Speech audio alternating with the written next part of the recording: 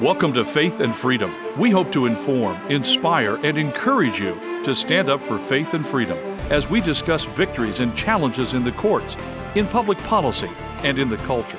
Faith and Freedom is brought to you by Liberty Counsel, a litigation, education, and policy organization. Join us now as we address the latest cultural issues across America and around the world. Our very special guest is Lieutenant Colonel Pete Chambers, one of 6 Green Beret flight surgeons in the world until his recent retirement this year. He's going to give us the insight about what's happening in the United States military, particularly with regards to the COVID shots and much more. I'm Matt Staver, founder and chairman of Liberty Counsel. Joining me on Faith and Freedom is Holly Meade. You know, Doc, you have been deployed many times and seen many of people give their lives for defending our country. But I want you to share, someone told you one time this quote, live your life like his life mattered. Tell us about that and how that has had an impact on what you're doing today. Wow. Yeah, I share that. And I had that soldier's mom tell me that I couldn't share that story. And I wear his name on my bracelet, Jeff Shaver. Jeff was in my truck 12th of May 2004 at a grid coordinate in the Mike Bravo sector south of Baghdad, just across the Euphrates River, the July 14 bridge. We were struck by an IED, which turned into a complex attack, and Jeff was my gunner. Jeff stood next to me. Jeff took my place, and I'm just going to leave it at that for the specifics of it. But I put his body in a bag, and I didn't escort him home because I was still in combat. I was wounded that day as well, but I was able to stay in theater. I actually signed my own return to duty. I can talk about that now because I can't be prosecuted under UCMJ anymore as a civilian. But I signed my own return to duty paperwork so that I could stay in theater. I said, the doc gave me this. They didn't know I was the guy that actually signed it. So the doc gave the doc, which was you, your return to work. This was me. I gave it to myself. That's technically the truth. Let me just pause here because people that have never served in that kind of a theater don't understand the commitment of our men and women like Lieutenant Colonel Dr. Pete Chambers, that this is what they do. And they do it at the highest level that we can't even imagine. And they bring that home every day. They have those memories. Yes, and it's the freedom that we enjoy today is because of people like you that are there now that have gone before us that will go after you as well. And of all the people that defend our Constitution and our freedom, you should have the benefit of the same Constitution and the laws that you give your lives to defend, and that is being denied you and other men and women in the military. And that's why we're so passionate about helping every service member in all the branches of the military. Continue on, but that's a powerful statement. How does that have an impact on what you're doing today when she says, live your life like his life mattered? His life mattered. And it's so important to understand that because I've found after 39 years that the truest virtue of a warrior is love. It just is. It's love. It's John 15:13 love. But to know it in action is a different thing. To see it in that, it's the love that a mother has for a child. A mama bear would stand in the way of anything. And that's that love. And when you know what that is, and then you transpose that to the battlefront, but also to the front we're in right now, we've got to be that passionate about this fight. So when that mother told me, when I went to his memorial service, and she said, I said, what can I do for you, ma'am? And she said, just live your life like his life mattered. That's where that came from. And it also reflects the cross as well, and that live your life like Christ's life mattered. But truly, that's what we're in right now, and it's a brotherly love. It's an agape love that's so deep, and it's just so hard to explain to people unless you can use. And thank you, Holly, for bringing that up because that's a perfect way to explain why we're so passionate about the fight we're in. We're not just going away and retiring. And despite the abuse that you've encountered, now you are living your life to matter for these other soldiers that are experiencing this abuse. Yes, ma'am. We got to. Dr. Chambers, it seems obviously with this current administration, you have this shot mandate coming down from Biden to the Secretary of Defense, Lloyd Austin. Then it goes down to the various military branches. But it seems as though, from an outside perspective, that there's a level, let me just say top brass, if you will, that needs to have a worldview change. I understand following orders. I get that. I understand that. And you understand it more than certainly anybody.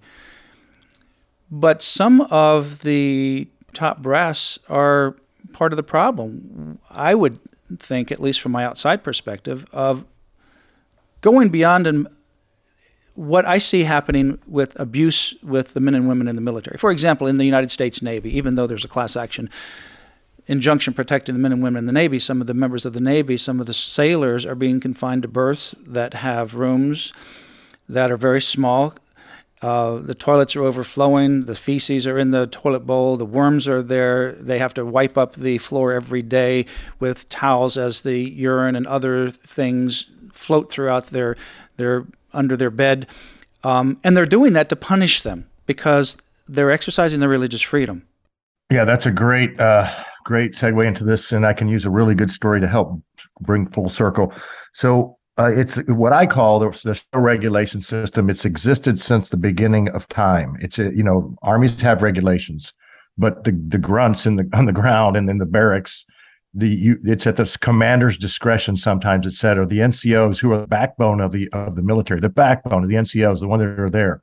They take the operational and strategic levels, operational stuff, and bring it down to the tactical guys and say, this is how it's going to work, guys. And sometimes those regulations are not in the books, and most of the time they've been used for good. We're going to fix this problem, but you're going to carry these buckets 5 miles, and you're going to come back and then we fix that problem. But in this case, these shadow regulations are killing our soldiers, and they're destroying families' lives. And this is the problem, because when you just pass it on, and you, as a leader who's responsible for everything that happens or fails to happen, when you just pass that on and think, well, I'm just going to retire and get out and do my thing, and I'm not going to worry about this, you are complicit in this whole crime, because this will be, in my estimation, Pete Chambers' personal estimation, will be found as we look back sometime from now. This was a crime. So obviously Lloyd Austin is the head accountability for this, but you're saying that commanders are doing these actions as well and forcing these soldiers for these shots. Absolutely, Holly. If you look at the original fragmentary order, frag order that came down, I believe it was number 5, came down to the military. In the fine print, it says commanders are responsible to administer the appropriate vaccine. There has not been one. Somebody just can't write a letter and say BLA equals EUA. A basic letter of agreement doesn't equal emergency use authorization. Therefore, they're interchangeable. You can't just magically do that with your, dialectic praxis, which to me is voodoo. And they've been trying to trick the soldiers too, saying that these shots are approved. Comirnaty doesn't exist, right? Although there have been files that have showed up to the Coast Guard and they've given them to them. When I got those on the border, I sent them back, and that's how I ended up getting fired and then rehired, because I had a whistleblower protection. But yeah, that's fraud, and you're not to follow orders that are fraudulent. It's unreal what we're seeing happening in that scenario there, and the abuse of these men and women. And what you talked about betrayal earlier in a program that we did with you, but the betrayal is at a heightened level because of the abuse that they're getting because of their religious freedom. Let me ask you a question.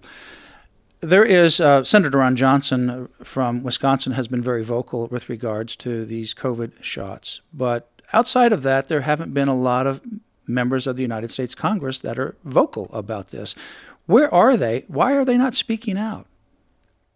I have spoken personally on the phone to about 15, and in face-to-face at least 4, including Senator Ron Johnson, who has been probably the backbone of this fight from the top down for us, and he listens.